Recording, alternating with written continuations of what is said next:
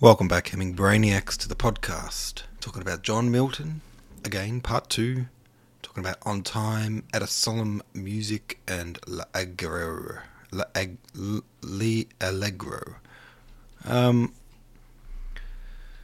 Swim says that Mama Fishy says the new microphone is a vast improvement in audio clarity. Good, I'm glad. I think it'll get better too. I realised after I recorded yesterday's one that the volumes, the gain was all out of whack, so I had to sort of artificially boost up the volume, which doesn't sound great. It kind of brings everything up, hisses and hums and stuff included. So anyway, I'll tinker with it. I'll make it better and better. On Time, says Swim. This poem perhaps appeared between 1631 and 33 when Milton was quite young. The speaker begins this piece by directing his words to time. This entirety is the one that the speaker believes is the most troubling for humans. He wishes that it would speed up, consume all the negativity in the world, and then destroy itself. If this could happen, the human race would finally be happy. There would be no need for vain wants or desires. All people would find eternal life. In the concluding lines of On Time, the speaker makes clear that the life humans would now be living would be as if God had come to earth. All would be in heaven, having conquered death, time and chance. Damn. At a Solemn Music. The poem's biggest claim to fame is that it became a short work for choir and orchestra by the English composer Hubert Parry. L'Allegro means the happy man in Italian, has from its first appearance been paired with the contrasting pastoral poem The Melancholy Man. TLDR, the speaker orders melancholy from his life, telling it to find a dwelling place among the Cimmerians, people who live in land of unending darkness. At the same time, he invites goddess of joy, Euphrosyne, to bring him mirth on the dawning of a new spring day. The sun begins to rise. Then the ploughman in the fields whistles, the milkmaid sings a song, etc. Young and old come out to play. One of the tales will be about the lubber friend, a hairy giant of the... Okay, never mind. The speaker ends the poem again, addressing the heavenly bringer of joy, this time referring to her as Mirth. Okay, cool.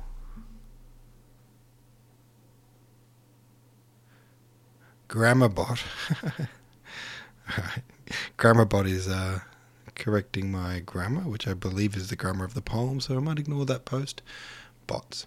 Occasionally you get comments that are written by bots on Reddit, and it's a weird thing. I've always found that strange. Anywho. Okay, let's read some more John Milton. Quite a lot of John Milton poems to get through. So, what have we read? That one. L'Allegro. Okay. Oh, man, another... Alright. I'll read this long one, and then it's followed by a couple of short ones, so we'll go through them. Il penseroso. Hence vain deluding joys, the brood of folly without father bred. How little you bested, or fill the fixed mind with all your toys. Dwell in some idle brain, and fancies fond with gaudy shapes possess, as thick and numberless as the gay motes their people the sunbeams, or likest hovering dreams, the fickle pensioners of Morpheus' train. But hail, thou goddess, sage and holy, hail, divinest melancholy, whose saintly visage is too bright to hit the sense of human sight, and therefore to our weaker view, or laid with black stayed wisdom's hue, black, but such as in esteem Prince Memnon's sister might beseem, or that starred Ethiope queen that strove to set her beauty's praise above the sea nymphs and their powers offended. Yet thou art higher far descended, thee bright-haired Vesta long of yore, the solitary Saturn bore, his daughter, she, in Saturn's reign, such mixture was not held a stain. Oft in glimmering bowers and glades, he met her, and in secret shades of woody Ida's inmost grove, whilst yet there was no fear in Jove, come, pensive, none devout and pure, sober, steadfast and demure, all in a robe of darkest grain, flowing with majestic train, and sable stole of cypress lawn over thy descent shoulders drawn. Come, but keep thy wonted state with even step and musing gait, and looks commercing with the skies, thy rapt soul sitting in thine eyes.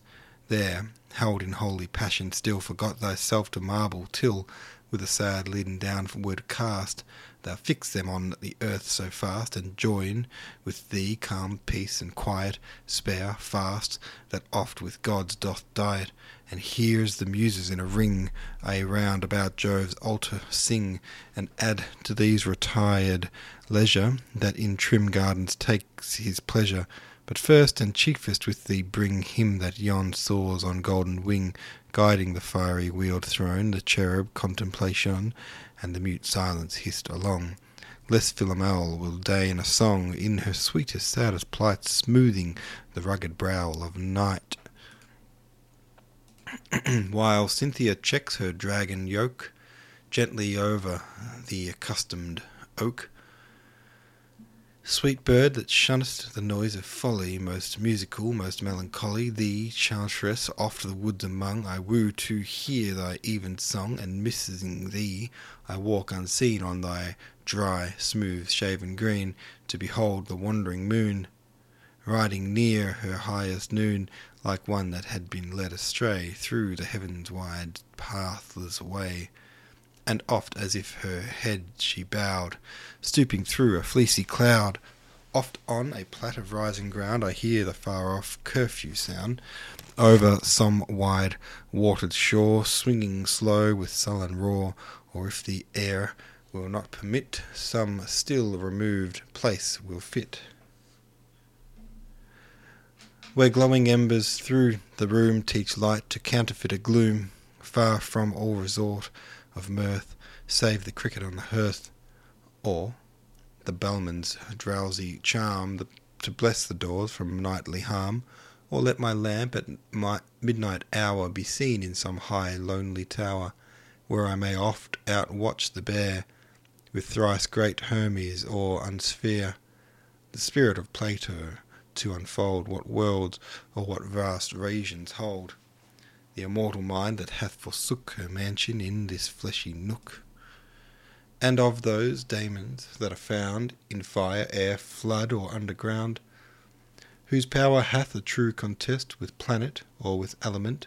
Some time let gorgeous tragedy in sceptre pall come sweeping by, presenting Thebes or Pelops' line, or the tale of Troy divine, or what, though rare, of later age, ennobled hath the buskine stage.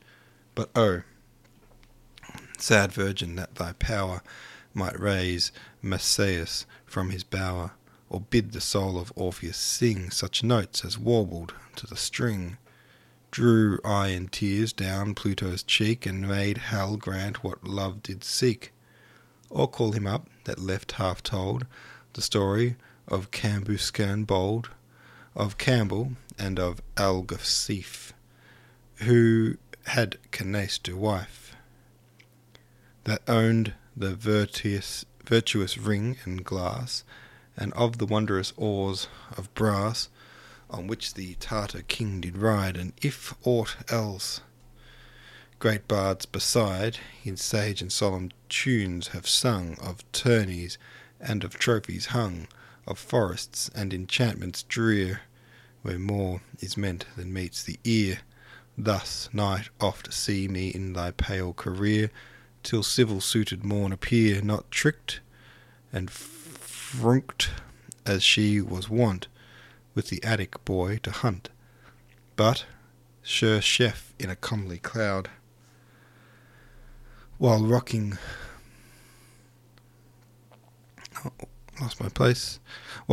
winds and piping loud, or ushered with a shower still, when the gusts hath blown his fill, ending on the rustling leaves with minute drops from off the eaves, and when the sun begins to fling his flaring beams, me, goddess, bring to arched walls of twilight groves, and shadows brown that sylvan loves, of pine or monumental oak, where the rude axe with heaved stroke was never heard the nymphs to daunt, or fright them from their hollowed haunt, there in close covert by some brook, where no profaner eye may look. Hide me from day's garish eye, while the bee with honeyed thigh, that at her flowy work doth sing, and the waters murmuring with such consort as they keep, entice the dewy feathered sleep. And let some strange mysterious dream wave at his wings in airy stream of lively portraiture displayed, softly on my eyelids laid, and as I wake sweet music breath above, about, or underneath, sent by some spirit to mortal God, good, or the unseen genius of the wood. But let my dew feet never fail to walk the studious cloisters pale, and love the high embowered roof, with antique pillars massy proof, and storied windows richly dight, casting a dim religious light. There let the pealing organ blow to the full-voiced choir below, in service high and anthems clear, as may with sweetness through mine ear dissolve me into ecstasies, and bring all heaven before mine eyes. And may at last my weary age find out the peaceful hermitage, the hairy gown and mossy cell, where I may sit and rightly spell of every star that heaven doth shew, and every herb that sips the dew, till old experience do attain to something like prophetic strain. These pleasures melancholy give, and I with thee will choose to live. This short one's called From Arcades. Over the smooth enamelled green, where no print of step hath been, follow me as I sing, and touch the warbled string. Under thy shady roof of branching elm star proof, follow me, I will bring you where she sits, clad in splendour as befits her deity, such a rural queen all Arcadia hath not seen.